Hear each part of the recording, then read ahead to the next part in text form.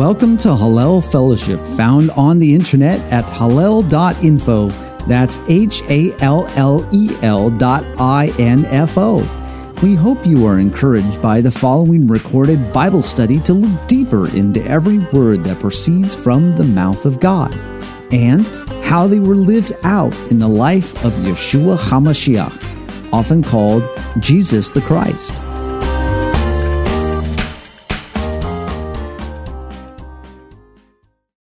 We are in the book of Genesis, in particular the section of Noach, as you call it.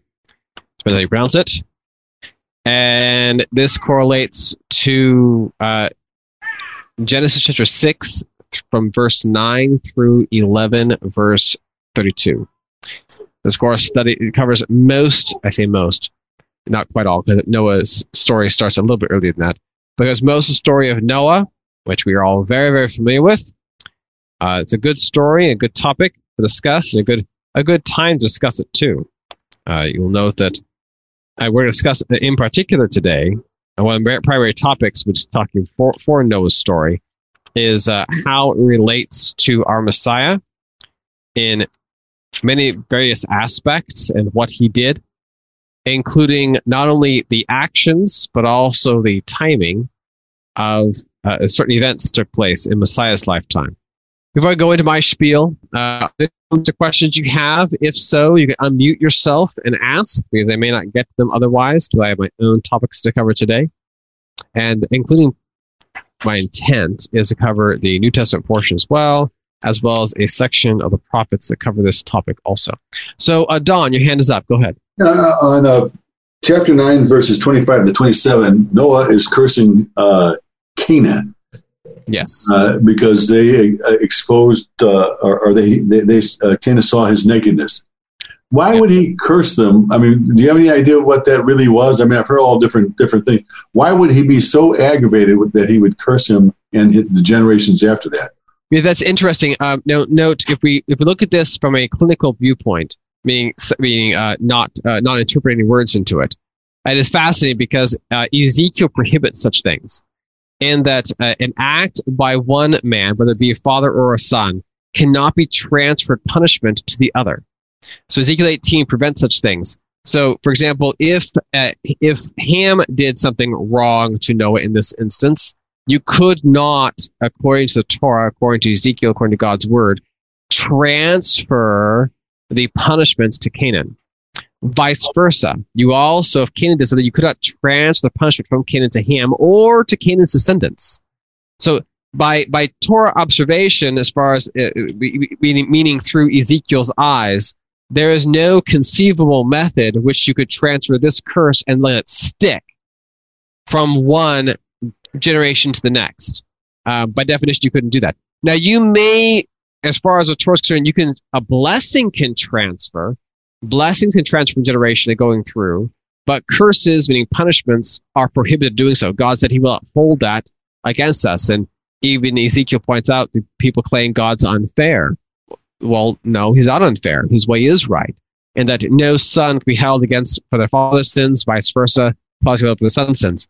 So whatever happened, even though Noah officially cursed all of the descendants of Canaan, apparently now I want to be very, very, very specific here. Noah cites Canaan. Canaan appears by the list of descendancy not to be the oldest son of Ham. He appears to be, by the list of descendancy, one of the youngest, and not one of the youngest sons of Ham. So Ham may have had other sons, or it's possible that the Torah just reassigned Canaan as being a young son versus the older ones because of this curse. I couldn't say. And that could be legitimate as far as meaning that since Canaan's listed as Ham's fourth son, not his first son. So it is a strange sequence of events. And that may be the curse that Noah was referring to, that you will be below, you will no longer be prominent to the firstborn, will no longer be, you'll be now subservient to everyone. Don, you had your hand up for a follow-up question? Go ahead. Yeah, it just occurred to me, if Noah depraved by planting a vineyard and he got smashed, maybe this was a curse that under the influence, and it just didn't mean anything. That is a fair question, a comment. It does say he supposedly recovered, but I don't know what that means. You're going to have a hangover on what he's got. And he was mad and still alcohol's in the system. That totally could be. I believe that is Rabbi Akiva's comment. The question was also brought up here on my end, as far as why would Noah even record such a thing if God would not hold it? Meaning, why would Noah curse the Ham and his descendants, or through Canaan at least, if Ezekiel prohibits such things? It would not have applied. That's a great question. So, in my uneducated opinion, I actually mean uneducated opinion because I don't have an answer for this one, is that this curse was prominent against Canaan on purpose, and that Canaan being a slave, now not physically a slave, mind you, but spiritually a slave, would be lower than the other two brothers. I accidentally paused recording by mistake. So it's possible that is the intent, or that was the objective. As far as what he did to Noah, no, I don't know. I'm not going to even guess that. People just debate that and have debated that for so many years. I've heard this stuff from he slept with Noah's wife to he castrated him to who knows. A lot of things people argue and complain because today in our modern day world, we think, so he saw his dad's naked body. It happens periodically. We all live in the same houses. Sometimes someone walks in on you changing clothes. It happens. It's just oops, not a big deal. But whatever occurred, it was a big deal at that time. And I am not discounting that he may not have done something more significant and some symbolic or some physical thing that was symbolic of just the term nakedness. He did something far more extreme. Yeah. I believe that is recorded in our book of Leviticus as, for example, sexual misconduct is exposing the nakedness of your father if you have misconduct with him or with his spouse. So it's possible that that's what the reference is. I couldn't say, and I'm not going to guess it because it doesn't really matter. As far as the punishment itself, now the question is, so if it doesn't matter, meaning God's not going to hold this curse generationally because Ezekiel records that God doesn't do that. That's what man does. And I was thinking about this is the sin of Ham to me is not so much that he saw his father naked, like you said, you might walk in on somebody and all that. The dilemma is more that he went and told his older brothers, hey, Dad's in his tent all naked, he's drunk out of his ever-loving mind, and blah, blah, blah. I think that was the sin of Ham. And that totally could be. That could be the intent, and hence the brothers' goal to not see and then walk in backwards. So I and that could be all it is, just a matter of disgracing their father. It does seem like woke up and saw what he did. Yeah, exactly. So, whatever he did, Noah had to have recognized, and then at some point had to have asked questions because he determined that Shem and Japheth responded properly, and he blessed Shem and then Japheth accordingly. So he had to have inquired. Some investigation took place when he asked what happened. As opposed to just wake up, hey, look, I have a blanket on me. And not, if he was truly drunk, he wouldn't even probably pay attention to know what happened. So whatever he did, it made some lasting effect or some lasting event. But it could be that Tammy's correct, and that it's just a matter of just the comments and the rude remarks he may have made. And hence Noah's son said, hey, this is what Ham was doing, or Canaan. Some argue it's Canaan who actually did it, but I can't say for certain. Because Canaan was a recipient of the curse, even though the Bible seems to record Ham doing it. It seems a little odd. But so I can't explain all the details why, and I'm not going to try, because it's really pointless. The Torah, God makes a point to only give us the information that he cares about for us to know. So if there's more information there, which I'm sure there is, he determined that is not important. It should not be recorded. Fair enough. I'm not gonna argue with it. God doesn't want us to trade in gossip. Exactly, or get any good ideas. He tells, like you said, he tells us what we need to know. Right, just need to know. You don't really need to know. Yeah, you don't need to know that person's story. What happened in that tent. Exactly, you don't need to know. So that's the extent of it. The cursing aspect is quite fascinating, though. So if we know that, according to Ezekiel, God does not hold curses from generation from one to the next, then this curse that Noah puts upon Canaan must be confined to Canaan the man, as opposed to his descendancy. Because God specifically says he doesn't do that. He does not allow curses or punishments to travel from one to the next. He doesn't do that. Now, people do that, but he doesn't. So God would not necessarily fulfill this curse. Now, it does not mean, however, that the descendants of Shem, the descendants of Japheth, would not fulfill the curse. Meaning, they may say, great, we have permanent slaves, we're going to enslave Canaan, and they may continue on the curse. And that Shem's descendants may say, hey, we have permanent slaves, wonderful. And Japheth's descendants, wait, we have permanent slaves, wonderful. And they may enforce this curse. That's men enforcing a curse. That's not God enforcing a curse. It makes sense? How does it make sense? So it's very possible that this curse that Noah has declared, it's not that God's going to necessarily enforce it, but rather men, meaning the descendants, they may enforce it. And even Canaan's brothers. Canaan winds up having 3 other brothers. They may also be the ones who enforce it. And note, I want to point out to you in particular, one of the brothers, Cush, has a son named Nimrod, who is obviously one of the most dominant players at the time and empire builders. So he may have also used them, meaning his brother's descendants and his brother's descendants, as slaves. So it's totally possible that the men themselves made it happen, not necessarily God making it happen. So keep in mind that God points out in Ezekiel that it is man's method, man's way to make someone curse, and generation to next is not God's way. And so that's a legitimate comment, that, I mean, the point of view that it could be that Noah declared it, and then the other descendants made it happen for multiple years. Now, Canaan, we already know, as we read the rest of the Torah and the instructions in the prophets and such, that Canaan, the various descendants thereof, the various, the Girgasites, all the various of the sites we rattle off, wind up being dominant in certain areas and subservient in others in the territory which they live. So we can claim they're slaves, but reality is they really weren't. Now, they were merchants, mind you. They made a lot of money. One could argue a merchant is a slave to his customers and his suppliers. You could claim that, but that's a weak claim. They became exceptionally wealthy. I will give them that. The descendants of Canaan were exceptionally wealthy, not in military strength, but actually just raw cash. They had a whole lot of cash on them. They could buy armies and pay them to do everything they wanted because they're businessmen. So I would not classify God fulfilling the punishment that Noah gave to Canaan, because we learn that Canaan is a equal term, meaning it can be used interchangeably with merchant. So who buys and sells. So clearly they make money, and they're wealthy at it. Anyhow, any comments or questions? I have one. Yes, Rose, go ahead. I have a simple one.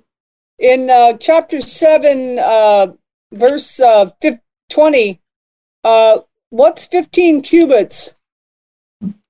Hold on, that's 7 verse 20. Is that miles or feet? No. Cubits are distance. 15 times 18 inches. Yeah, about 18 inches. It's about a foot and a half. So there are 2 classifications in our Torah or Bible regarding cubit, 2 different dimensions given. And that they discuss the number of handbreadths it is. I believe it is in Kings. I think it talks about that. Could be off. I think it's in the Book of Kings. Cubit comes in 2 different sizes: the standard size and the large size. The royal cubit is about 20 inches. The standard cubit is about 18. So if you're looking at this, it's either 18 to 20 inches is the most common dimension. There is one secular source that put the cubit at 14 inches, but I can't say it's true or not.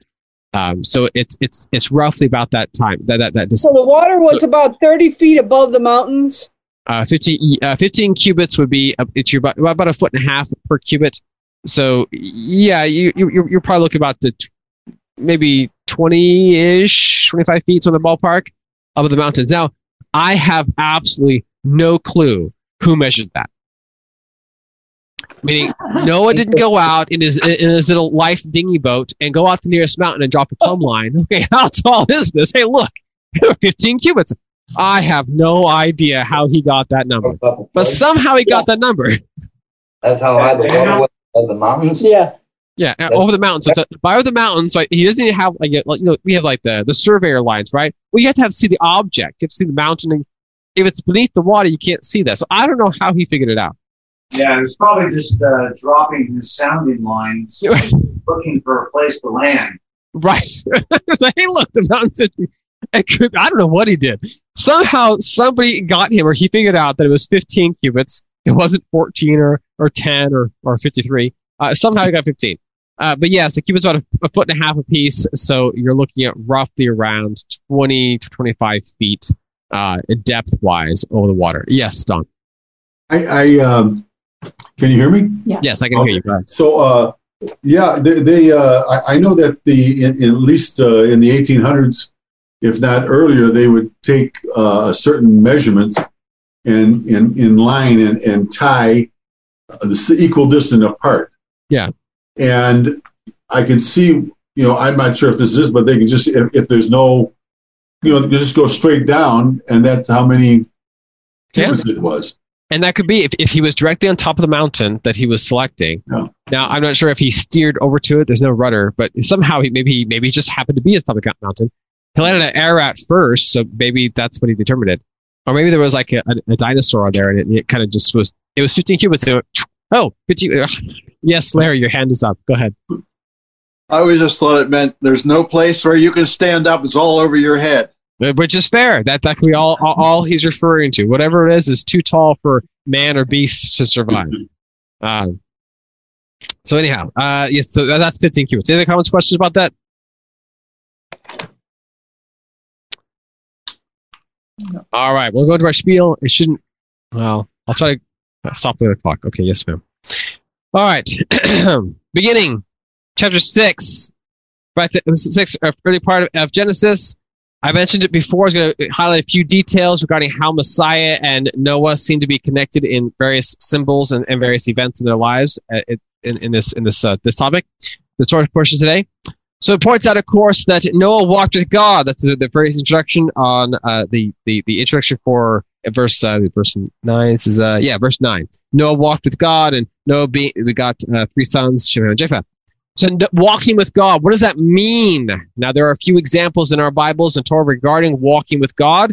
One in particular, which we know is Enoch. Remember, Enoch walked with God. He was walked with God, and then he was no more. God took him. That was the description we heard from last Torah portion. So we have an example of both Noah and Enoch both walking with God. Now, they both have somewhat similar, though not identical, of course, similar symbolically-wise events happen to them. We know that Enoch was taken out of his environment, meaning the earth that he lived in, where I don't know where he went. I'm not going to argue that topic, but he was taken out. He walked with God. So what environment what world did Enoch live in? Now, mind you, he had other contemporaries. He had his family. He had other people that were distant relatives or cousins from him, and he walked with God. That implies the people during Enoch's time didn't. I mean, that Enoch walked with God, but what about the other people? Clearly, they didn't. Why? Enoch was taken, and the people were left. So walking with God is a distinction, something that's different from you versus everybody else. So you raised yourself up in a particular status as walking with God. Noah, of course, also walks with God, but note Enoch and Noah were both taken out of the environment they lived in. Enoch lived amongst men and beasts, of course, and where is he taken? I don't know, but he was not left here. He's taken off this earth, away from earth and men. Well, what happened to Noah? He lived with the same humans and beasts, and what was he taken? In the ark, off of earth and away from earth and men. So both actually had a fairly similar, though different methods, similar end result. Now, you could obviously argue, well, Noah was the one taken or Noah was the one left. Somebody else was taken. Yeah, you could debate that. I'm not going to discuss the topics of perspective. But I want to bring up a few details to you in that Noah, to understand Noah, but mind you, I'll bring this up on purpose because Noah is commonly, though not universally, but commonly discarded amongst Jewish philosophers, Jewish philosophies, because it says he was walked with God is perfect within his generations. That means at his time, compared to everybody else, he was good, but if he lived in modern day, he'd be considered, no more than the average Joe. And that is the common Jewish commentary regarding Noah. And I find that reprehensible because Ezekiel proves otherwise. So we're discussing Noah. That's important. Let's go to the book of Ezekiel.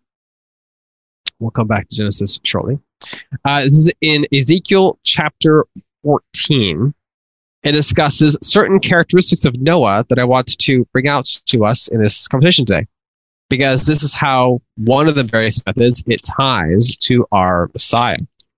So Ezekiel 14, it goes, the whole chapter discusses this topic. To be fair, I should read the whole thing, but I may just choose to go from verse 12 onward. So let's see here. And no, actually, it's right to go through the whole chapter. So we'll go through the whole chapter. So Ezekiel 14, starting in verse 1. You have to understand context. You can't just jump in half of those through his commentary when he's the context of the whole chapter.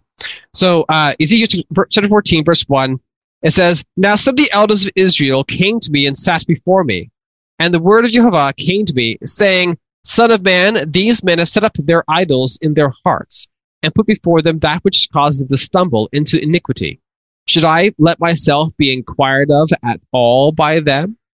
Therefore speak to them and say to them, Thus says Jehovah God, everyone of the house of Israel who sets up his idols in his heart and puts before him what causes him to stumble into iniquity, and then comes to the prophet, I, Jehovah, will answer him who comes, according to the multitude of his idols, that I may seize the house of Israel by their heart, because they all are estranged from me by their idols." Pause.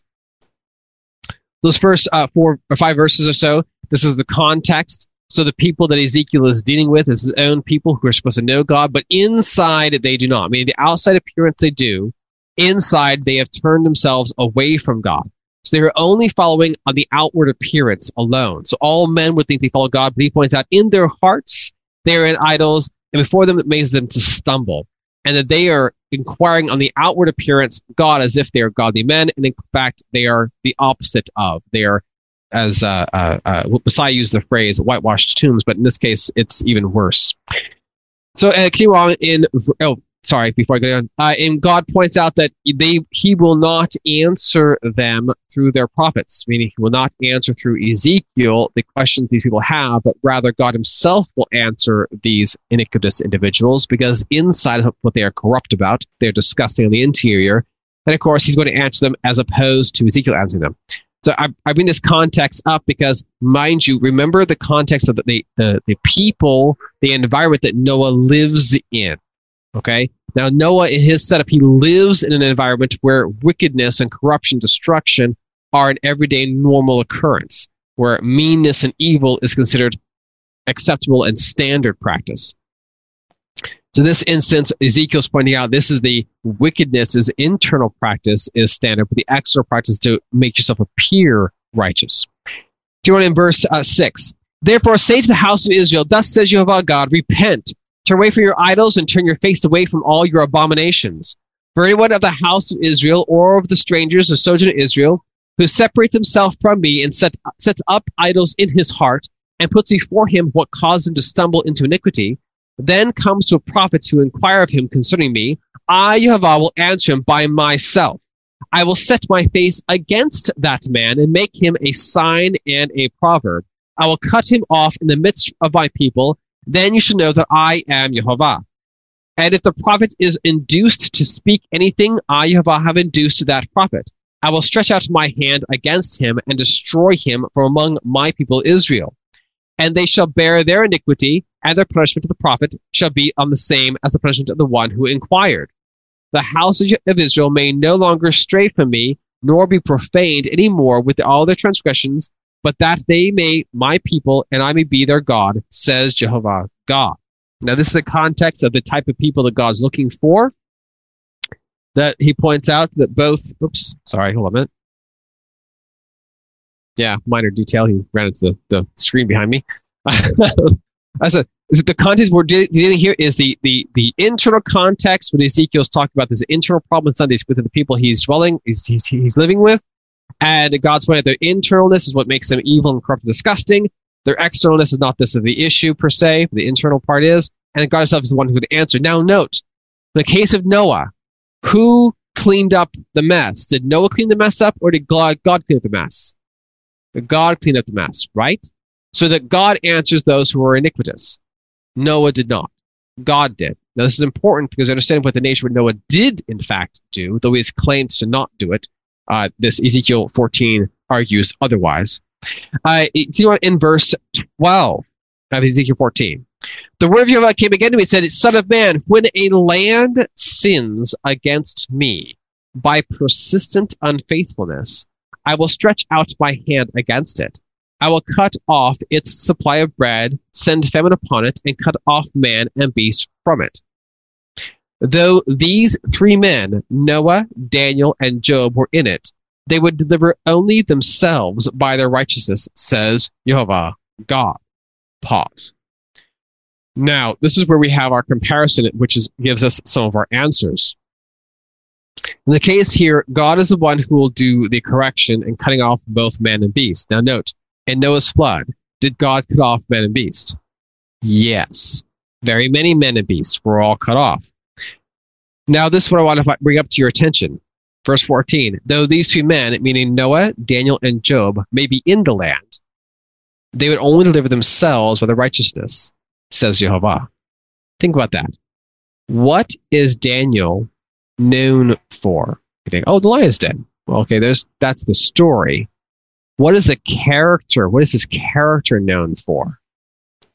His prayer. What got him in the lion's den? The prayer to God. And what was he praying for? The peace of Jerusalem, praying for God, praying for his people. See, Daniel's character is what makes him righteous. I mean, what categorizes him in the righteous category, what he did in his actions, how he conducted himself. Not just his mind opinions or the thoughts of his heart, but rather the actions went with it. What did Daniel pray for? Well, he prayed for God to intervene, as we look at Daniel. The 70 years that Daniel reads from Jeremiah says, God, 70 years is a long time. Of course, he just prays and he fasts for a long time as well about God save these people. He's trying to intercede. Use that word again. Intercede. Daniel's known for his character trying to intercede on behalf of somebody else. That's a fundamental point. I cannot stress that enough. Daniel's act of righteousness was his intercession attempts. He considered others greater and more valuable and worthy of prayer, worthy of trying to influence. What was Job known for? Precisely that. Job interceded on behalf of his children, and then later he had to intercede on behalf of his 4 friends, which God said, if you don't intercede on their behalf, I'm going to kill them. So Job is known for his righteousness and his intercession ability. So if Job is an intercessor, Daniel is an intercessor, and that's what made them righteous, what is Noah? Well, Noah physically interceded on behalf of his children, including all the animals that were on the earth. These 3 men are intercessors. Their character, their righteousness is put others in front of themselves to do things on behalf of somebody else.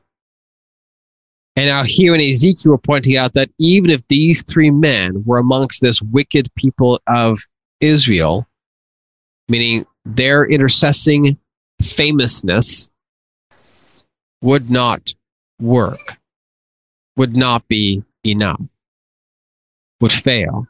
They would only be able to take care of themselves, meaning the unrighteousness was so great, they would not be able to intervene on behalf of anyone else. That's an interesting point. Now, in Noah's case, the unrighteousness of the people of this day were so great, he could not convince or argue or intercede on behalf of any other person. He got the animals, some of them. He got his sons. But what about his brothers? or his sisters or anybody else. No one else. So he tried to intercede and was unsuccessful on behalf of the rest of the earth. But he was successful, of course, with his sons, but they may have just obeyed dad because they were born into it. I don't know the details behind them. Ham's not appear to be all that grand of an individual. But this intercession is the point. So Noah, Daniel, and Job, their claim to fame is they intercede on behalf of somebody else. Actually, not just somebody else, many other people. Not just themselves, but many people. Verse 15, if I cause wild beasts to pass through the land, and they empty it, and make it so desolate that no man may pass through because of the beasts, even though these same 3 men were in it, as I live, says Jehovah God, they would neither deliver sons nor daughters. Only they would be delivered, and the land would be desolate. Meaning, so it's now, pause again. So now we're in the same scenario, but that's even worse. What did Job intercede on behalf of? His children. And God points out, wouldn't work. What did Noah successfully intercede on behalf of? The animals and his children. And God points out, nope, wouldn't work. Now, they didn't have any recorded children, but he may have, we don't know. They're not recorded.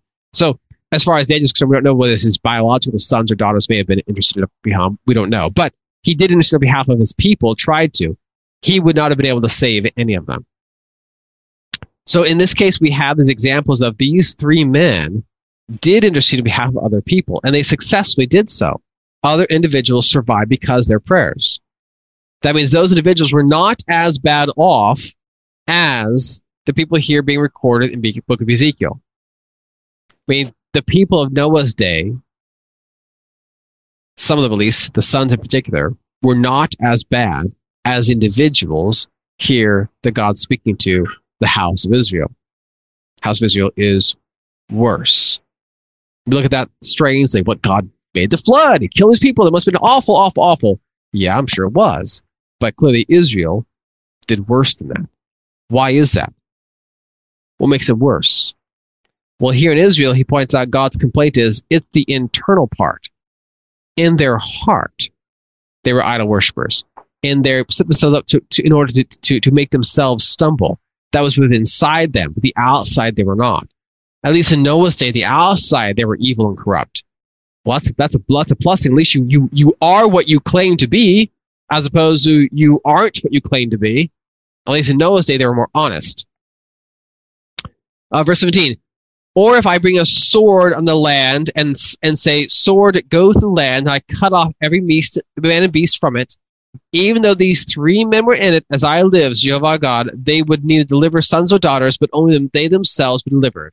Or if I send a pestilence into the land and pour out my fury upon it, the blood, and cut off from it man and beast, even though Noah, Daniel, and Job were in it, as I live, Jehovah God, they would deliver neither son nor daughter, they would deliver only themselves by their righteousness.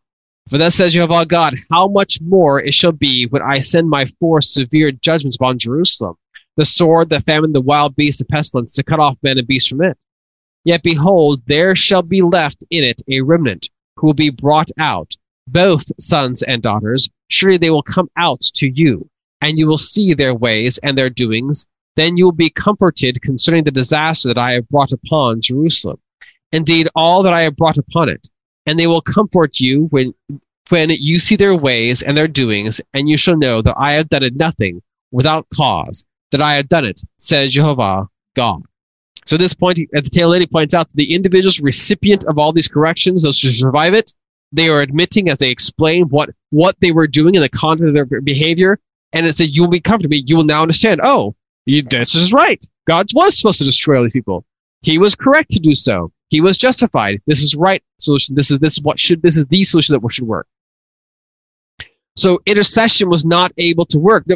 What I want to bring to your attention to, however, these 3 men, Noah, Daniel, and Job, known for interceding ability on behalf of others at their day and their time, and was successful.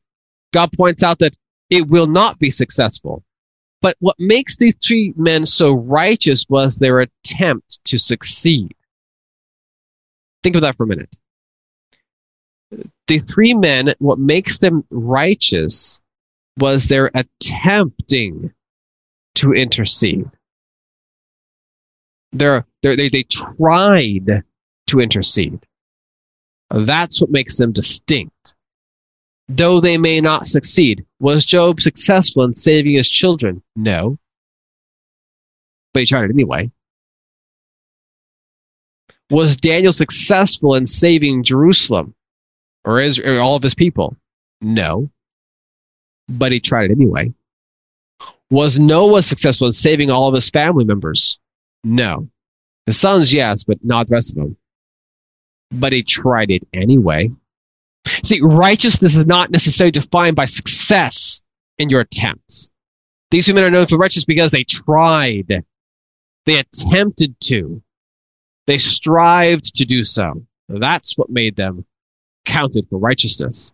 So look at Noah's description, or God's description of Noah. They walked with God and the environment as far as where he lived in. It's beyond just because, we compared everybody else, he was better. No. If he's being compared with Daniel, if we compare with Job, he is far superior to anyone I've ever met or heard of in modern day. That is someone who is attending at their own peril to make others survive and succeed. That is a righteous. He's the intercessor by nature. That's what makes him distinct. So that's an important component or aspect of Noah. I cannot stress enough. I do not consider him to be he's just good enough, barely survivable compared to everybody else in his environment. Quite the opposite. He was very superior to even modern day in most ways. So move forward a little bit faster here. The other thing to talk about, because this is the primary characteristic that Messiah displays. In this instance, was Messiah an intercessor? By definition, yes. I mean, that's what Messiahs do. They're saviors, designed to save a group of people. Messiah was an intercessor by nature and by definition. So did our Messiah intercede on others' behalf? Just like Noah, just like Daniel, just like Job? Absolutely. Of course he did.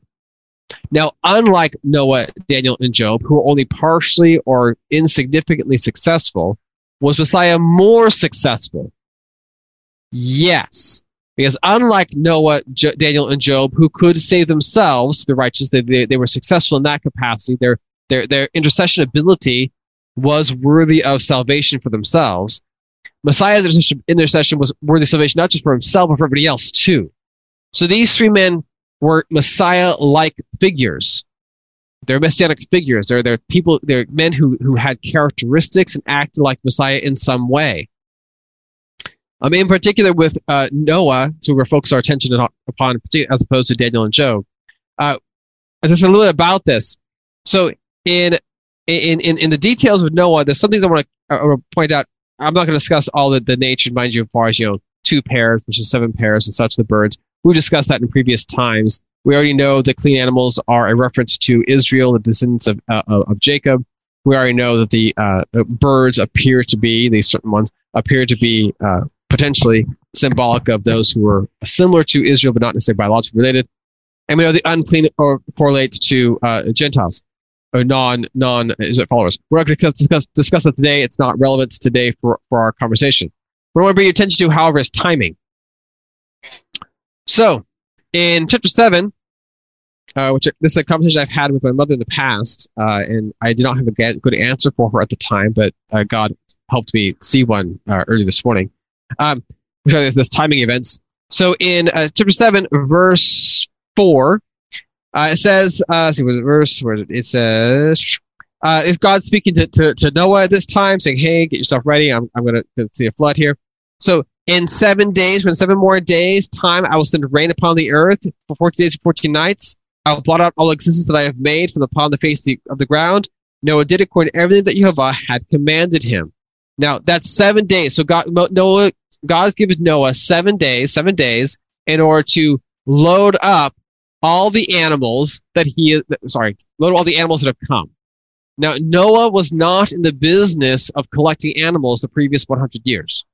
His job was to build the ark the previous 100 years. I don't know if he had any contractors with him, but at least he and his sons probably helped. Building the ark, that was their job, and make rooms and collect food. Now, the plants, which they all ate.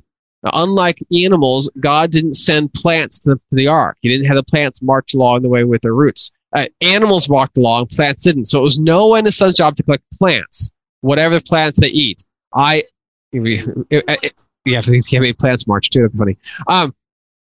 The point is that if for the previous 100 years, Noah's making compartments, and I'm assuming dried goods, because I don't know how you make moist goods last that long. No refrigeration. Anyhow, to make the food last.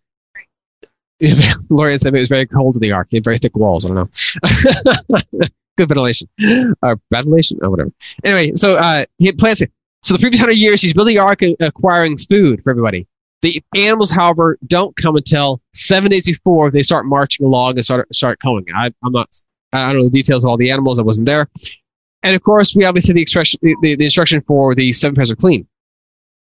But 7 days before, so we have 7 days to load them up, and then the rains come. Now, in verse 10, it points out that the rain comes on the 17th day of the second month.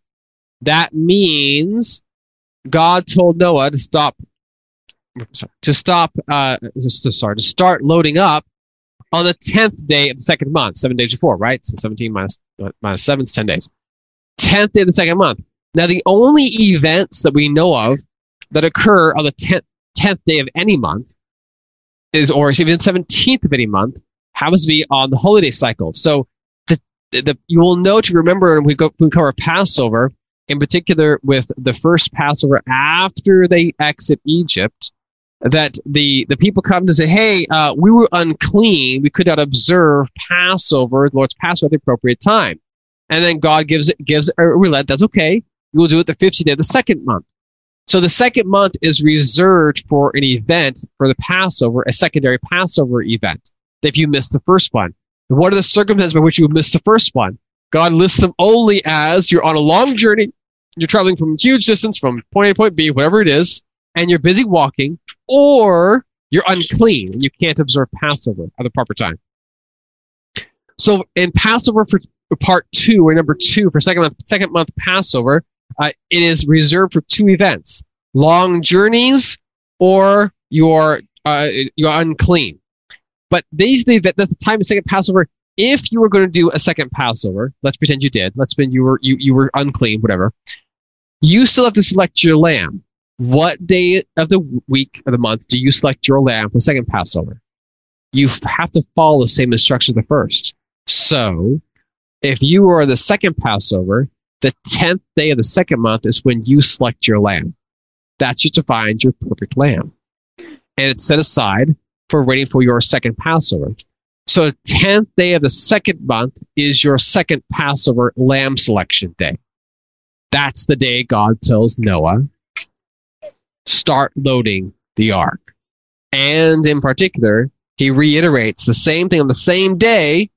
He says, you alone I have found righteous in this generation. So God has inspected Noah. God has found him to be perfect or righteous in this generation on the second day, the second month, 10th day of the second month. So we have a repeat symbolically and event-wise of the Passover selection day for Passover 1. In this case, it's Passover 2 that does it. So God has delayed. Now, what would be the reason? Remember what the reason was for delaying Passover from one to the next? Journeyings or uncleanness.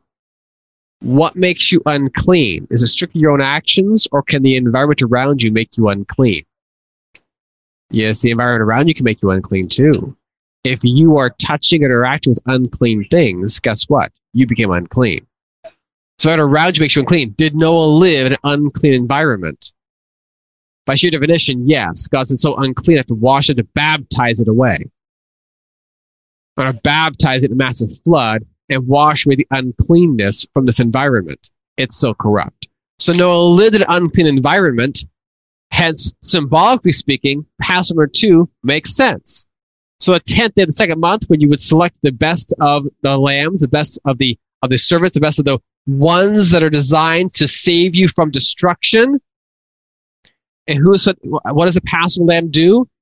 To save you from the destruction hand of God. The Passover lamb is supposed to do that on the ritual Passover, the whole blood doorpost thing. It saves you from your sins, from the killing hand of the hand of God.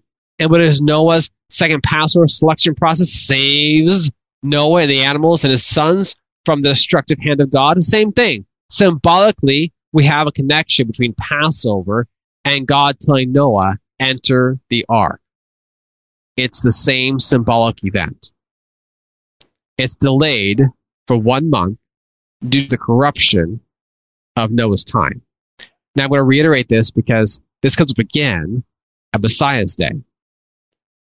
We're not there yet. We have to get there. We'll keep going here. So this is just now on the 17th day of the second month. Now this is when he would actually enter the ark. That day becomes very important, as we will soon discuss. But if you were, for some reason, failed in your first Passover assignment, you would have held your Passover on the evening of the 14th to the 15th day of the first of the second month. And of course, you may, depending on where you were at, because if you were on a journey, you may have had leavened bread with you at the time of the first days of leavened bread. You would be then observing second day of leavened bread through the second month if you were on a journey, not if you were unclean by the journey. So this, the middle of what that second undated leavened bread process would be, the middle of it, this is significant, mind you, shows up as when Noah enters the ark, and God, of course, then seals it. So we have this, so far we've covered this first, the 10th day of the first month, 10th day of the second month. Now, mind you, we already know the 10th day of the first as well as the 7th are already connected, Yom Kippur. So we know that Yom Kippur and the Lamb Selection Day are already well known as connections to one another, symbolically speaking. And now we have 10th day of the second month also connected to it. So 10th day of the second month, 10th day of the first month, 10th day of the seventh month, they all have similar aspects to them. The design is to save those that are clean or cleaned, or are holy or set aside, and destroy that which is not. They all have their various similarities, but we're not going to end there because there's more important stuff here. So obviously, they all go through this process of they're in the ark, they're going through this process of cleansing themselves. And I mentioned before, so God baptized the earth, in this case the flood, to wash away the sins, much like you would baptize through the Red Sea or baptize through the Jordan River as it crossed the Jordan River. God baptized the earth, and what came on the other side was Noah, his 3 sons, and his wife, and of course the animals that went with him. Now, we obviously know the fountains of the deep were broken open. Of course, everything was, the flood came. I cover the details of that. It's not terribly important. I want to point out one thing to you, however, is that in verse 16, it points out the ark was shut by the hand of God, meaning he sealed it. I bring this to you because think for a minute what the people on the outside are dealing with when the ark is sealed. Do they want in? Probably. If they weren't worried about, if they were concerned at all by the flood, they want in. But when God seals the door, does he allow anyone to come in? Think about the 10 virgins and the 5 who were foolish. They knocked the door, let us in. He said, I don't know you. Go away. I'm not going to save you. So it's also important to note that when God seals the door, no one gets to walk past it. It's stuck. It's stuck, sealed, and stuck well. So we don't want to be in that category. Just don't forget that. So, okay, so there's 40 days the ark was raised and lifted up from the earth. That should sound strikingly familiar to those of you who are Christians in particular. So 40 days, the ark was lifted up from the earth. That's verse 17. Because this is repeated in a similar word choice in the book of Acts. Go to the book of Acts, chapter 1. These are not random events because they will tie together at the end, as you see. Book of Acts, chapter 1, they use the same word choice, the word choice, starting in chapter 1, verse 1. This is a former account made at Theophilus that Jesus began to do both good and to teach until the day in which he was lifted up after, through the Holy Spirit, had given the commandments to the apostles whom he had chosen.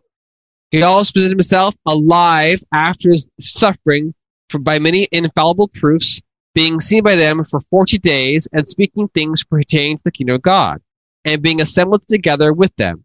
He commanded them not to depart from Jerusalem, but to wait for the promise of the Father, which he said, you will have heard from me. So in the term of Messiah is being lifted up, and then he is observed for 40 days. Well, the ark, lifted up from the earth. Besides, lifted up from the earth, as the phrase means to be hung. Hung. He lifts up the earth. He's hung. That's usually the phrase terminology. But in the case of Messiah, he was, nailed to a stake or a cross. Same, but he lifted up off the earth. lifted up out of the earth. Then he was seen 40 days. The ark was lifted up out of the earth and was in the water floating around, I assume seen by those who were drowning, for 40 days. I don't know how many of them were busy watching it. Who knows? Probably too busy, trying to stay alive and avoid the floodwaters. And he has to for 40 days. In this case, the process of Noah's, the whole flesh was washed away for those 40 days. The timing is important. That's why I'm timing these events. So Messiah was lifted up. After he was lifted up for 40 days, he was observed and seen. So sometime, if he dies on the 14th, roughly the 14th, after the 14th of the first month, then 40 days later, he's in the middle of the second month. Now, note, Noah's process of, being floodwater starts in the middle of the second month. That's not a lot. That's not a coincidence. There's actually purpose to that. Let's continue on. Go back to Genesis. As we have chapter 8, we discuss the fact that there's 150 days pass by when the flood was on the earth before the ark comes to rest on Ararat on the 17th day of the 7th month. So we have roughly 5 months pass by, and we actually not roughly. We have exactly 5 months pass by. So 17th day of the 7th month. What is the 17th day of the 7th month? That is the middle of Sukkot. We just had that 2 weeks ago. So the middle of the fall holiday feasts of Sukkot, the ark comes to rest. It now has a home, a dwelling place. No longer water and move around amongst the water, being tossed and turned, and now has a place to dwell on the top of a mountain. That is not a coincidence. Now, Messiah, when he observed Sukkot, also the same thing. In the middle, this is recorded in the book of John, chapter 7, in the middle of Sukkot is when Messiah goes up to Jerusalem. That's when he goes to his father's house and teach. That's John chapter 7. So both the middle of Sukkot, the ark comes to rest. Middle of Sukkot, God says, hey, the teaching he talks about it in John chapter 7, says, I am from God. I am from the Father. He sent me. That's Messiah's message from the middle of Sukkot. And so this ark has now come to rest by the hand of God. God has made the ark rest on the mountain. The ark could have easily been wandering around for another weeks or months in the valleys until it finally settled on some bottom hill somewhere. Because that's what water does. Well, ark could easily, but God didn't make that happen. He made sure it landed on a mountaintop. Now, he couldn't see other mountains, so Ararat was probably relatively tall, but he made it rest there at that moment in time. And of course, don't discard the fact that Messiah also in the Sukkot discusses, hey, if you're thirsty, come drink water from me. I am living water, much like the water is a similar reference to Noah as the water of the floods. So, like Messiah, Noah's ark people could not actually follow because Messiah's his speeches he gives in chapter 7 in the middle of the Sukkot, he says, I am the follower. I'm going back to me. You can't follow me. You cannot follow. Well, in Noah's case, the people could not follow Noah, could they? He had a boat, big old boat. What'd they have? Their arms. So I assume you can't follow. You can't follow Noah's boat. You couldn't follow Messiah either. But both Messiah and Noah were the only way of living. So both Noah, if you wanted to live, you had to follow Noah. If you want to live with Messiah, you have to follow Messiah. But you won't be able to follow them. So your source, your solution for life to live is follow these two men. But you can't. You can't follow Noah. You're too late. You can't follow Messiah because obviously physically it's impossible. So you have this impossibility because you cannot get into Noah's boat because it's already been sealed by God. You can't get to Messiah's heaven. Why? Because only flesh and blood cannot inherit heaven. Only God has that ability to control that. So we're not going to end there yet because as we continue on, the most important part is toward the end of this. Of course, obviously Noah sends out the raven, goes back and forth. I'm going to discuss that again today. That's about whole eating dead bodies. And of course, and then the dove as far as looking for plants and such. But on the first day of the first month, recorded is chapter 8, verse 13. The first day of the first month is the waters dried and the ark removed, when Noah removed the cover of the ark. So brand new year, the first month, the new year has begun. We're talking springtime. So now the ark is now revealed or opened up. So the dwelling place of all those who were saved has now been opened up. That's not a coincidence. I'm using this word choice on purpose. So this new year is they have a new world. Noah has a new world. There's a new earth, and there's no wickedness in it. That should not be surprising, because isn't that just what we're waiting for, our Messiah and our God, with a new Jerusalem, a new earth, a new heaven, and there's no wickedness allowed in it? Same thing. That's a good thing. That's what we're after. So Noah's experiencing these events.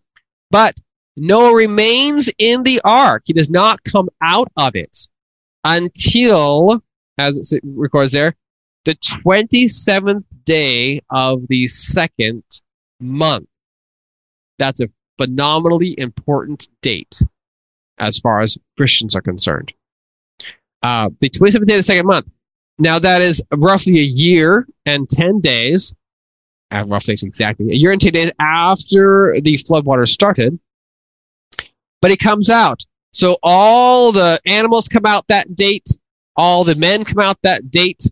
That date's very important. The new earth is then inhabited, and now the team, they go forth and they populate. Now, I don't know exactly when Noah decided to offer offerings out of the exact same day, or maybe he waited a few years till more animals started to populate.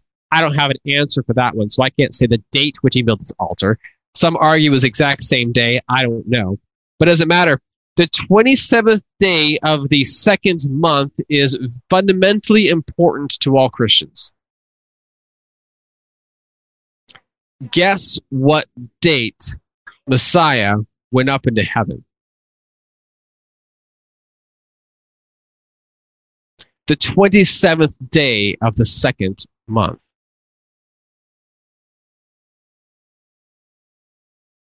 So this coming out of the ark with Noah and all the animals, you now have a new world. Go populate it. Go fill it with full of life. There's no wickedness in it. Is the same date Messiah goes up to heaven. You now are going to have a new world, a new earth. The process has now begun. So Messiah goes up to heaven at that date, the same exact date Noah and all are commanded to come out of the ark. Because note, God is the one who commands them to come out on that date. He makes sure the date matches. And I say the Messiah went up that date because Messiah dies in the 14th, evening afternoon of the 14th. 2 days, 3 nights later, he rises on the 17th. And then 40 days he is seen.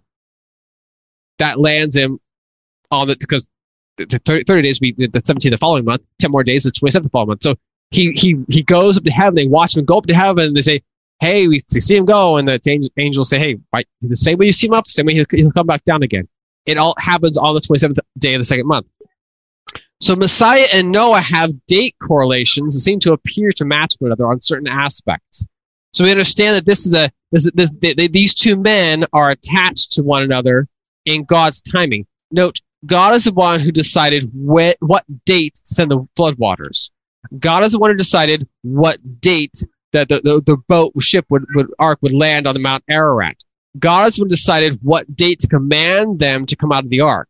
So God made all the dates match. Of course, Messiah's day, God is the one who decides how many days Messiah is going to, before he goes up to heaven. God said how many days, what timing Messiah goes up to Sukkot. God decides the date. So God is he's orchestrating these dates and times. So God made sure Messiah's event occurrences, at least some of them, appear to correlate with either symbolically or timing-wise with Noah, thus connecting the two men together. And of course, in this, God then promises in chapter 8, in his heart, which implies, of course, Noah did not actually hear these words, but God says in his heart that he will make sure that the earth will continue in the form of seeds will grow, and there'll be winter, and there'll be summer, and there'll be day and night. He'll no longer curse the ground. More specifically, God told his heart he will no longer curse the ground for man's wickedness. So the ground now could grow food more readily again, which is not like it was prior to us with Canaan. And Adam and Eve, God cursed the ground at that time. So after we have certain similarities between Messiah and, of course, goes to Noah and the details of what had happened. There's a few more details I want to bring up to you, in particular before we go into some of the prophetic details of this. I have time for that. We have, obviously, the fear of all beasts and animals, chapter 9, discusses beasts and animals be upon all men. Why? Why would God do that? Because prior to the flood, apparently, there's good reason for this, a good reason to demonstrate this, that the fear of man was not on all the beasts and the animals of the earth. But after the flood, the fear is to be on all the beasts and the animals of the earth. Why would that be? Who saved them?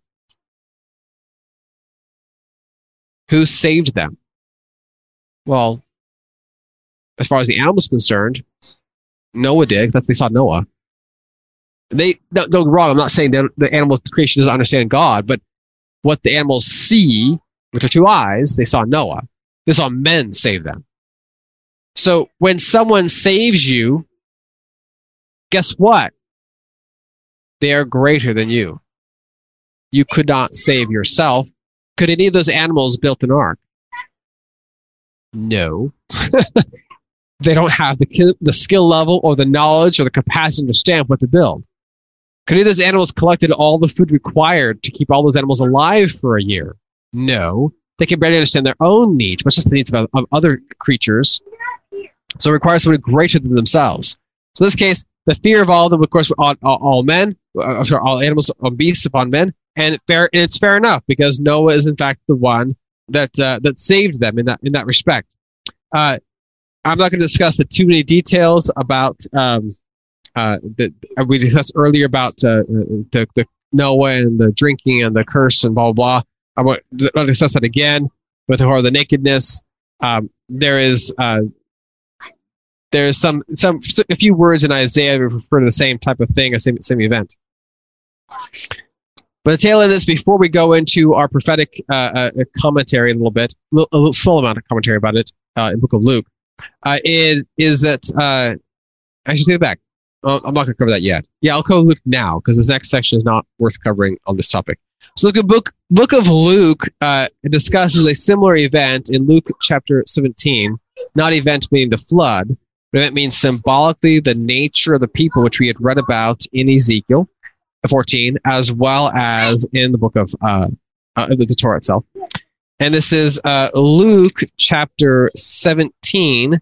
This discussion on the nature of the second coming. So we're going to the first two, verse 20, 21. We'll pause for 21 because this is a very important topic to not forget. So this is Luke 17. Messiah discusses on the nature of the second coming he's referring to, as far as the day of the Lord is another term for it. So Luke 17, verse 20 says, "Now when he," for the Messiah, "was asked by the Pharisees when the kingdom of God would come, he answered and said, the kingdom of God does not come with observation, nor will they say, see here, see there. For indeed the kingdom of God is here in your midst." Pause. This is an important concept to understand. This is one of the things that shapes my worldview and God view regarding this, not just this verse alone, but the idea of what's being discussed here. You will note in your Gospels the phrase, various comments that the Messiah does in his parables, the kingdom of God is at hand. Well, that phrase meaning in not referring to the Greek interpretations, but actually the Hebrew phrases, when you use that phrase and translate it into language, it means it's here. I mean, it's right in front of you. It's already here. It exists here today. So that's what the phrase means in a Hebrew mental state. So the kingdom of God is here. It's already here. And that's what he's referring to. It's already here. It's in front of you. This is it. You're in it. So in this, that's that phrase terminology. So when they're asking for when will the kingdom of God come, it's already there. Now, what we think of the kingdom of God, we think of, God coming down and, being in charge of everything and, being, rule the rod of iron and then destruction. That's not the kingdom of God. That's just an event that occurs in it. Kingdom of God is a simple question, which all of you know the answer to this question. Who is your king? Is it your president? Is it your governor? Is it you? Who is your king? Your God. Your God is your king. Your Messiah is the one who's in charge of you. So this is they are your king. Oh yes. Yeah, Dan, you bring up a very interesting point when you're talking about the kingdom of heaven is at hand, right? And to what you're talking about earlier with Enoch and Noah, and the interesting thing about walking among them, because you get a very interesting picture. Because when you look at that thing of walking among you, you see that also a picture of when it says that the Lord is walking among you, and with the tabernacle in their midst. Mm-hmm. So it's a very interesting point when you bring that up, about thinking about the coming of the kingdom of God being like the day of the Lord. Actually, you have a very earlier instance of that with the tabernacle among them, where you have the tabernacle among them. That wasn't some sort of spectacular ruling over the nations. That was, the dwelling place of God with mankind. Right. So you have basically a prelude to that when the Mashiach shows up. So that being a precursor to Mashiach showing up, walking among being a precursor to the kingdom, which later came in Israel's history when the tabernacle moved into the land. Then Israel became this kingdom, which, under Solomon expanded its borders and subjugated other areas. You see that parallel later on with Mashiach walking among Israel, and then later on the foretold aspect of the conquering king coming to subdue the nation. And I think it's important that we as Christians or Messianic or Jewish, whatever your personal persuasion happens to be, to understand that these events are distinct. So these events are distinct events, meaning that dwelling with God and dwelling in the kingdom of God does not necessarily mean that you're going to go through the tribulation and you'll see the new heaven, new earth come down.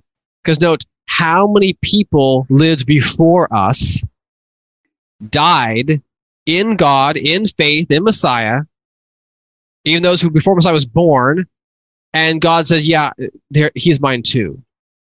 For example, so obviously the most common citation would be Abraham himself. Is God say, oh, sorry, Abraham, you got to wait the whole time before you're allowed to come into my kingdom? No.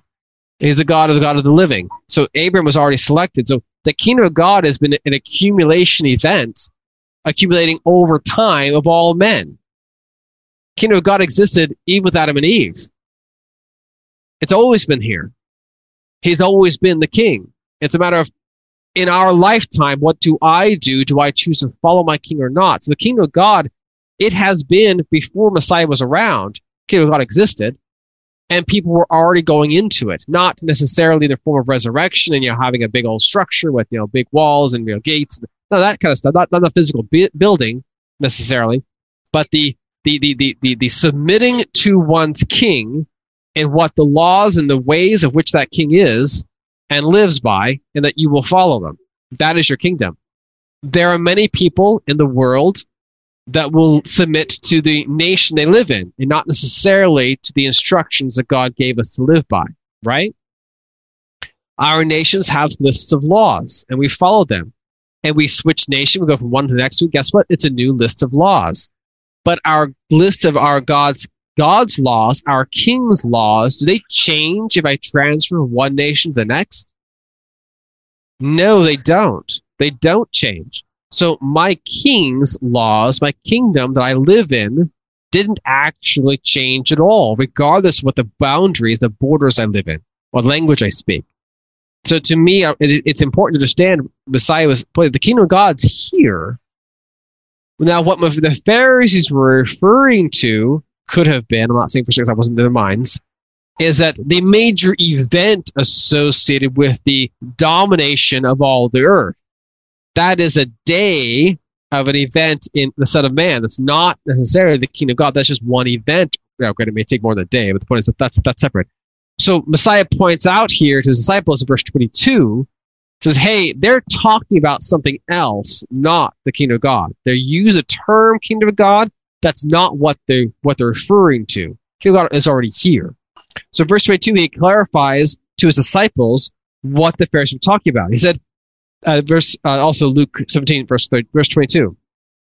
His disciples, the days will come when you will desire to see one of the days of the Son of Man, and you will not see it. Pause.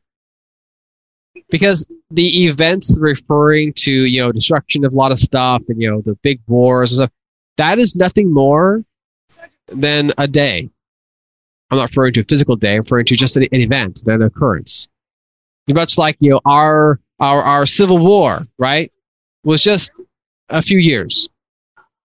It wasn't the entire existence of the United States. Our Revolutionary War, it wasn't the whole United States. It was for a few years, and then it was over, and then we moved on. So this event he's referring to, as far as destruction, that's just one event. There's lots of other stuff that's more important, or not more important, equally important also.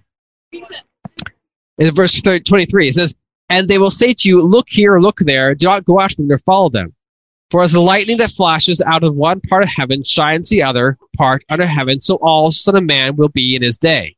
But first he must suffer many things and be rejected by this generation. And as it was the days of Noah, so will it be also the days of the Son of Man. They ate and drank and married and wives, and they were given in marriage until the day Noah entered the ark, and the flood came and destroyed them all. Likewise, as it was also the days of Lot, they ate and drank, and they bought and they sold, they planted and they built. But on the day of Lot, it went out of Sodom, it rained fire and brimstone from heaven and destroyed them all. Even so it will be in the day when the Son of Man is revealed.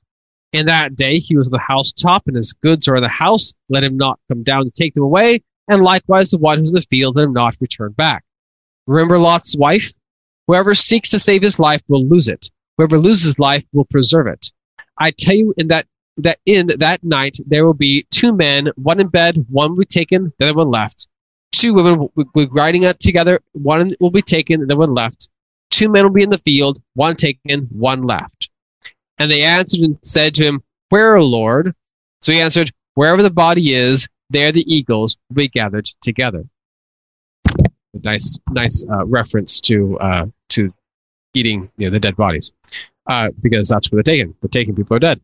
But anyway, so the whole process here we're discussing is that the events that occur, this massive correction event that occurs, is the world around us will continue on as it has always done. It will appear to be the similar thing it has done in the past. I realize there may be distractions of dumb laws and various occurrences and crazy dressed people walking around in wrong gender clothing. But that's not the point. That those events will occur, but you will still do your regular. You go to work, pay your bills, you go to the grocery store. But there's a change, much like Noah. So in Noah's case, when we discussed Noah, discussed the events that took place, that was the biggest, but just one event in Noah's life, wasn't it? The flood was an event in a single year of his life. He lives 950 years. This is one. And then it came, then it went, and moved on. The kingdom of God, with the whole destruction of mankind, not all mankind, but the destruction of him, that's one event. That's a big one, but it's one event. What's happened leading up to it? Well, you are. Your life has led up to it. So is mine. So did David's. So did Abraham's. So did Adam. Their lives were their events. And they were just one of the various events that God's been collecting individuals along the way for the past 6,000 years. So our events are just our events. They're our temporary ones, but they exist to us. And that's what matters to us. Hence Messiah's point, don't worry about it. Don't go seeking, don't ignore it. It'll be obvious when it happens. Right now, as far as you are concerned, the kingdom of God is here. The kingdom of God is here and now. It's your life. You live it. And unlike Ezekiel, which he had to cover, It can't be the external appearance. Ezekiel 14, it has to be the internal kind. The inside you has to be the part that he addresses, the part that he selects, part that he cleans up, not the outside. Noah, as I mentioned before, had a great advantage in that the people were what they appeared to be. They were corrupt to the outside because they were corrupt to the inside. It wasn't a vice versa thing, where they were corrupt to the inside but on the out. They showed you exactly, showed their whole cards. And God said, thanks, great, I'll just wipe you all out. We're done. Problem solved. In Ezekiel's time, said, okay, I can't just wipe you all out because it's so corrupt and so disgusting that I have to look on the inside first and then hand pick the individuals that are worthwhile saving, and the rest of you go away. So not a blanket, broad brush flood. This is going to be a slow, tedious, life by life by life, generation to generation process of selecting, which when Ezekiel's pointing out, well, one of the things he points out in a few different spots. And God points out that you are held according to what you do, Ezekiel 18, as opposed to what somebody else does or didn't do. It is strictly on your own. You stand on your own 2 feet with your Messiah in front of your God. You can't point fingers. You can't say, so-and-so said such and such to me one time ago and I believed him. So what? You're on your own. Stand on your own 2 feet and let's talk. That kind of thing. Makes sense? Hopefully it makes sense. So this is important. I think it's important to understand the Messiah's, the prophetic nature of what Messiah did and what Noah did and the salvation of the people that were involved during his day. So the last 5 minutes or so, I will take to discuss a little bit about the legacy that Noah left. The legacy Noah left regarding this topic happens to be, as we read a little bit about, is the story of the Babel, and not that Noah himself caused Babel, but the point is that his descendants then did. A little about Abraham.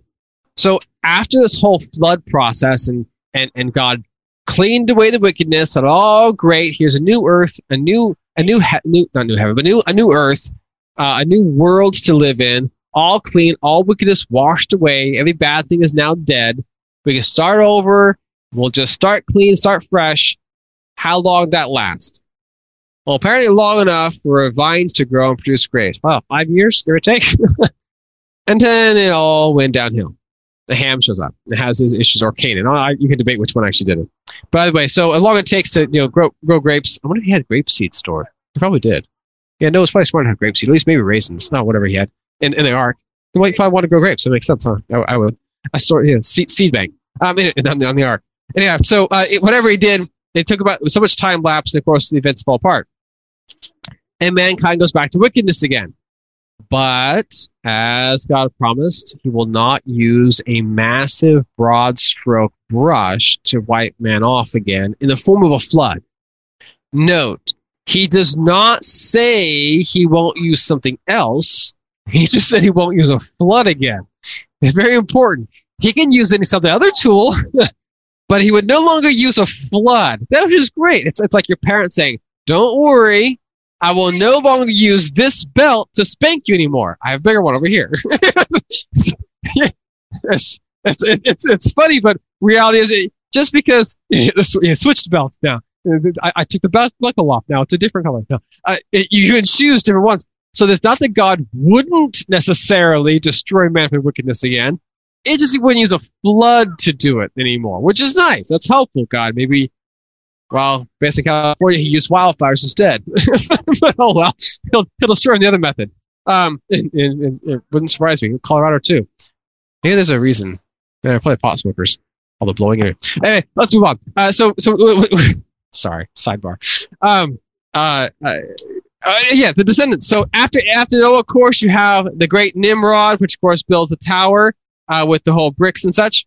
I want to point out to you that in the genealogy of the 3 sons, with Japheth, Shem, Ham, and Japheth, Ham's the younger one. So Shem and Japheth, I always get that confused. Shem's always listed first, but Japheth's genealogy is first. So most think Japheth was oldest, but possibly wasn't. You could debate that. Maybe Shem was older. I don't really know.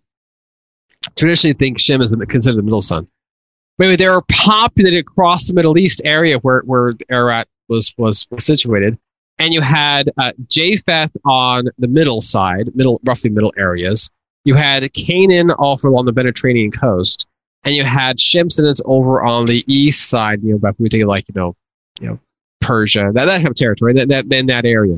And that's pretty where most divided up. They started to spread out from there, but that's how they're most dominantly divided. So Canaan was put on the opposite side of Shem, the opposite sides of each other. Japheth was in the middle. Canaan was the opposite sides.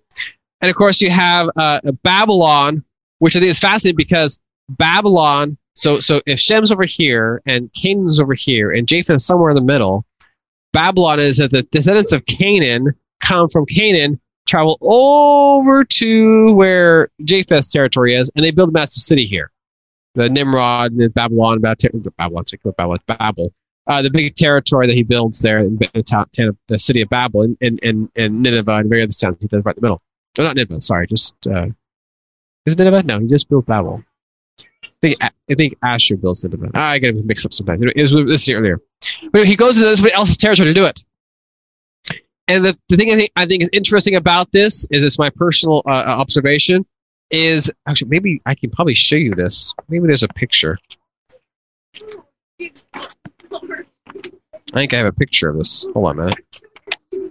It is in... What page number was that on? Ah, there it is. You probably can't see this, but that's all right. We'll try it to show you anyway. You can pretend to see it, at least. Just nod your heads and pretend you see it. So in this picture, it shows, I think you can see very well, chronologies from Adam way up top all the way down to Jacob down here at the bottom. On this timeline, which is very hard to see, you had different years going across. Yeah, you have one there too, Don. The years go across, all the way across here, all the way across, all the way across. And this line here, this is a long line, this correlates to the flood. This flood supposed to take place, it's right at the tail end of Lamech's death. Noah's dad dies, and like the next year, the flood happens. Maybe that's what God was waiting for. I don't know. The flood happens here, and then this is about 1600 or so. Then about just shy of 2000 is when the Babylon happened. So this time period, like 400 years passed before Babylon. Babylon. Keep using Babylon. I didn't say Babel. Babel happens over here, which is roughly about the time where Abraham is around 50. About 50 years old, give or take. Maybe he may be 48. It doesn't make a difference. But he's around 50 years old. What I find most interesting about that whole Babel thing is that the people of Canaan and the people of Japheth, the people of Shem, we mentally have this. I do. Maybe you don't. I always see the picture as a kid.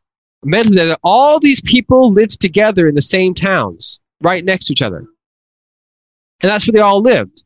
And that was wrong, and my mental picture is incorrect, because that's not what actually happened.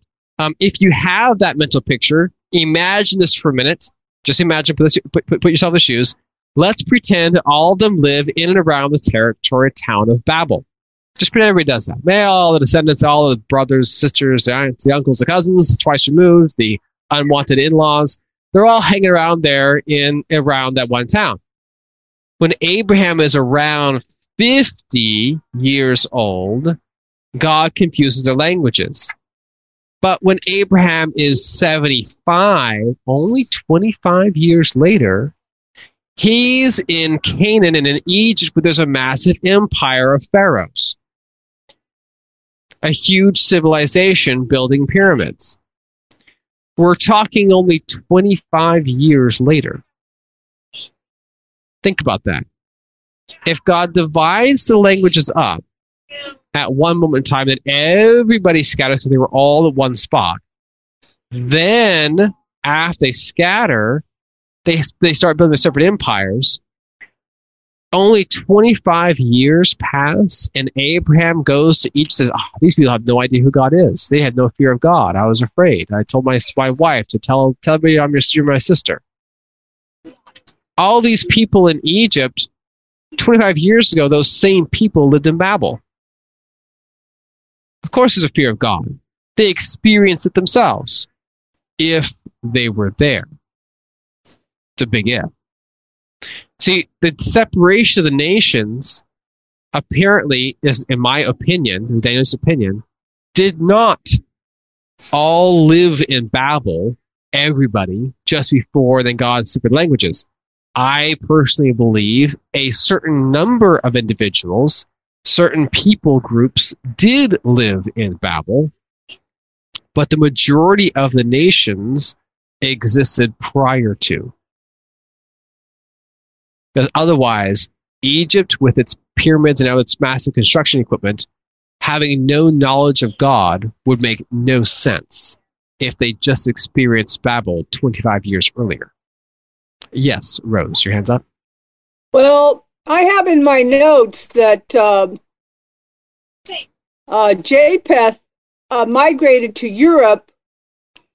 Canaan became the Arab nations, and Shem migrated to Asia.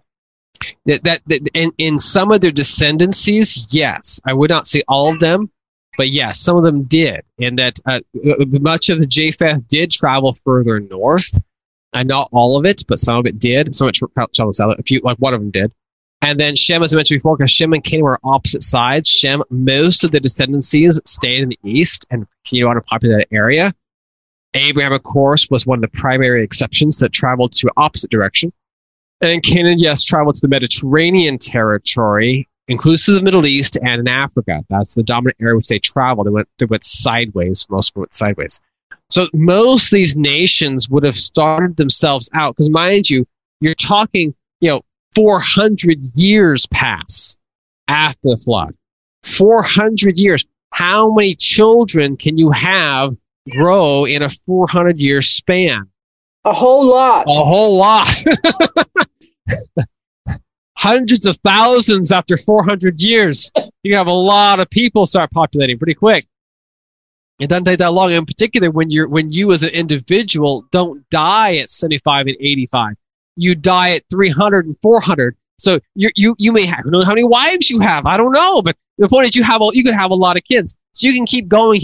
They could be million or more, maybe even more than that at the time, by the 400-year span goes by. So all these people are not living in one ton of Babel. I couldn't imagine the sewer system required alone to handle that many people. Just the stench. Oh, holy cow. You would be living near a river. You'd be living in a cesspool. The diseases. It just makes no sense. And modern day, we can handle 1 million or 2 million size cities, and you've seen the infrastructure required to make them all not die of disease. So in that case, I don't think 1 million people are hanging around Babel. I could see probably a few thousand, tens of thousands maybe in the area, but not the millions. That's just required today. Or we could be done today. So my inclinations the past 40 years, they were already spreading out. But they were trying to centralize power. Someone wanted to centralize power, and that's what they were after. They wanted power control over all the nations, because people pursue power for the sake of power. We're still trying to do that today. Yes, nothing's changed. Men are all the same.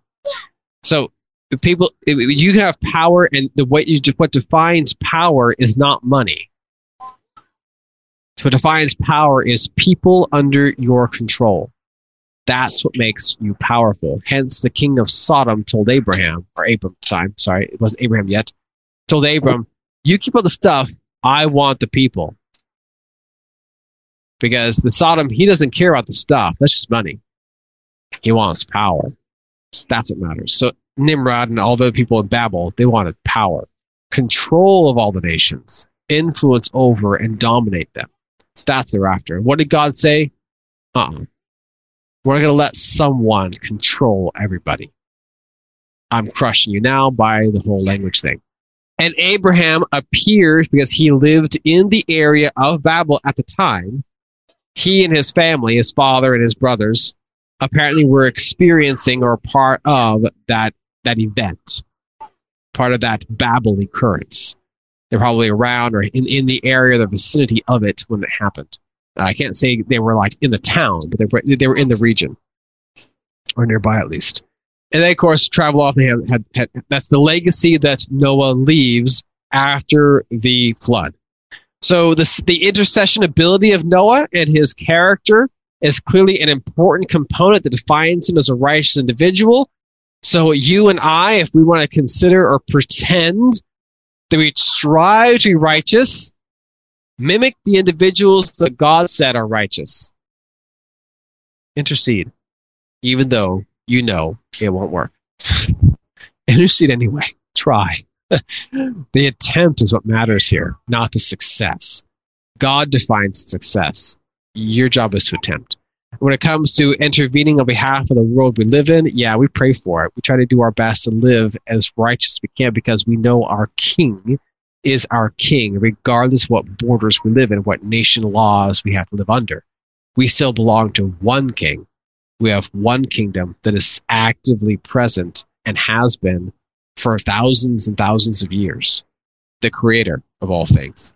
So he is our King, and is a kingdom we live in. That is and has been here all along. And of course, it is our job to be as righteous as we can because we know we ourselves not save a single living soul. But it is also those same men who said, yeah, I may not save anybody, but I'm still going to try. I'm still going to ask. I'm still going to try to intervene. I'm going to try to be the intercessor in that capacity, not for their self-gain, not because Daniel wanted to lift himself up or Noah wanted to make himself important, but just to intervene on behalf of others who don't know any better, who don't know how to fix, who don't know how to make things better. Job's friends were quite obvious that they tried their attempts, their feeble attempts, trying to understand the actions of their God. They didn't understand him. They didn't know any better. And Job had to intervene because they didn't know any better. So the world around us just plain doesn't know who its king actually is. That's their fault. If they knew who their king was, I believe, they probably make a better life choices in the nation that they run or the nation or places they live in. So these are important components, and of course, our Messiah is the only one who successfully interceded on behalf of everybody else instead of himself, which is a fascinating component, but it tells us the messianic character of Noah, Daniel, and Job and their mimicking of our Messiah. Any questions or comments regarding this Torah portion, regarding Noah or anything else? I didn't cover, obviously, certain details about, the ship's size, and it's not really relevant to what we'll cover today. There's lots of videos. It's just covers tons of stuff. A lot of YouTube videos about this too, about different artists' ideas, how things looked and how they existed. Someday, maybe you get the opportunity. I've never been there. I don't know if I ever will. The Noah's Ark exhibit thing they got going on there down in Kentucky. I forgot. Missouri? Yes, it's where? Kentucky. Exactly. Thank you. To get there, I think it'd be awesome to go see. I think the Whitesels got to go see it. They were out there. They have some pictures of it. It's really big. It's really big. Anyhow, I don't know if it's the exact. I'm sure it's supposed to be the exact size based on the definitions of what they interpret cubits to be, like 1.5 feet. I don't think they did a royal cubit of 20 inches. If I did 18, but I'm not there, so I don't know. Any comments or questions regarding this Torah portion or our topic of Noah? All right. Well, then we'll go ahead and close the prayer. Almighty God, our great Father, thank you for our Shabbat, a day of rest, a day of peace, a day of understanding your ways. Father, we ask you to continue to help us to be wise people, to listen to your voice and follow the path that you have before us, for you are our God, and we are your servants. Help us, Father, to serve you and serve the people around us that you put in front of us, to do right and do as best we can. Father, we know we fail. We know we have weaknesses. We know we have things we don't understand. Yet we're trying anyway. So in your compassion and your kindness, please consider our attempts to try, our attempts to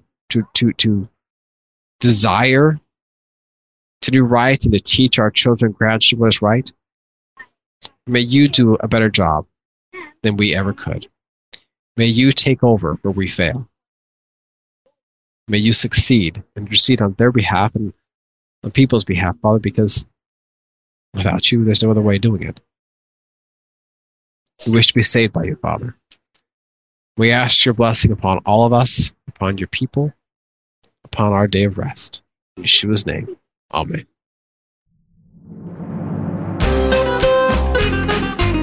You've been listening to a discussion at Hallel Fellowship. If you would like to hear more discussions or if you have any questions, visit the website at hallel.info. That's HALLEL.info. Hallel.info.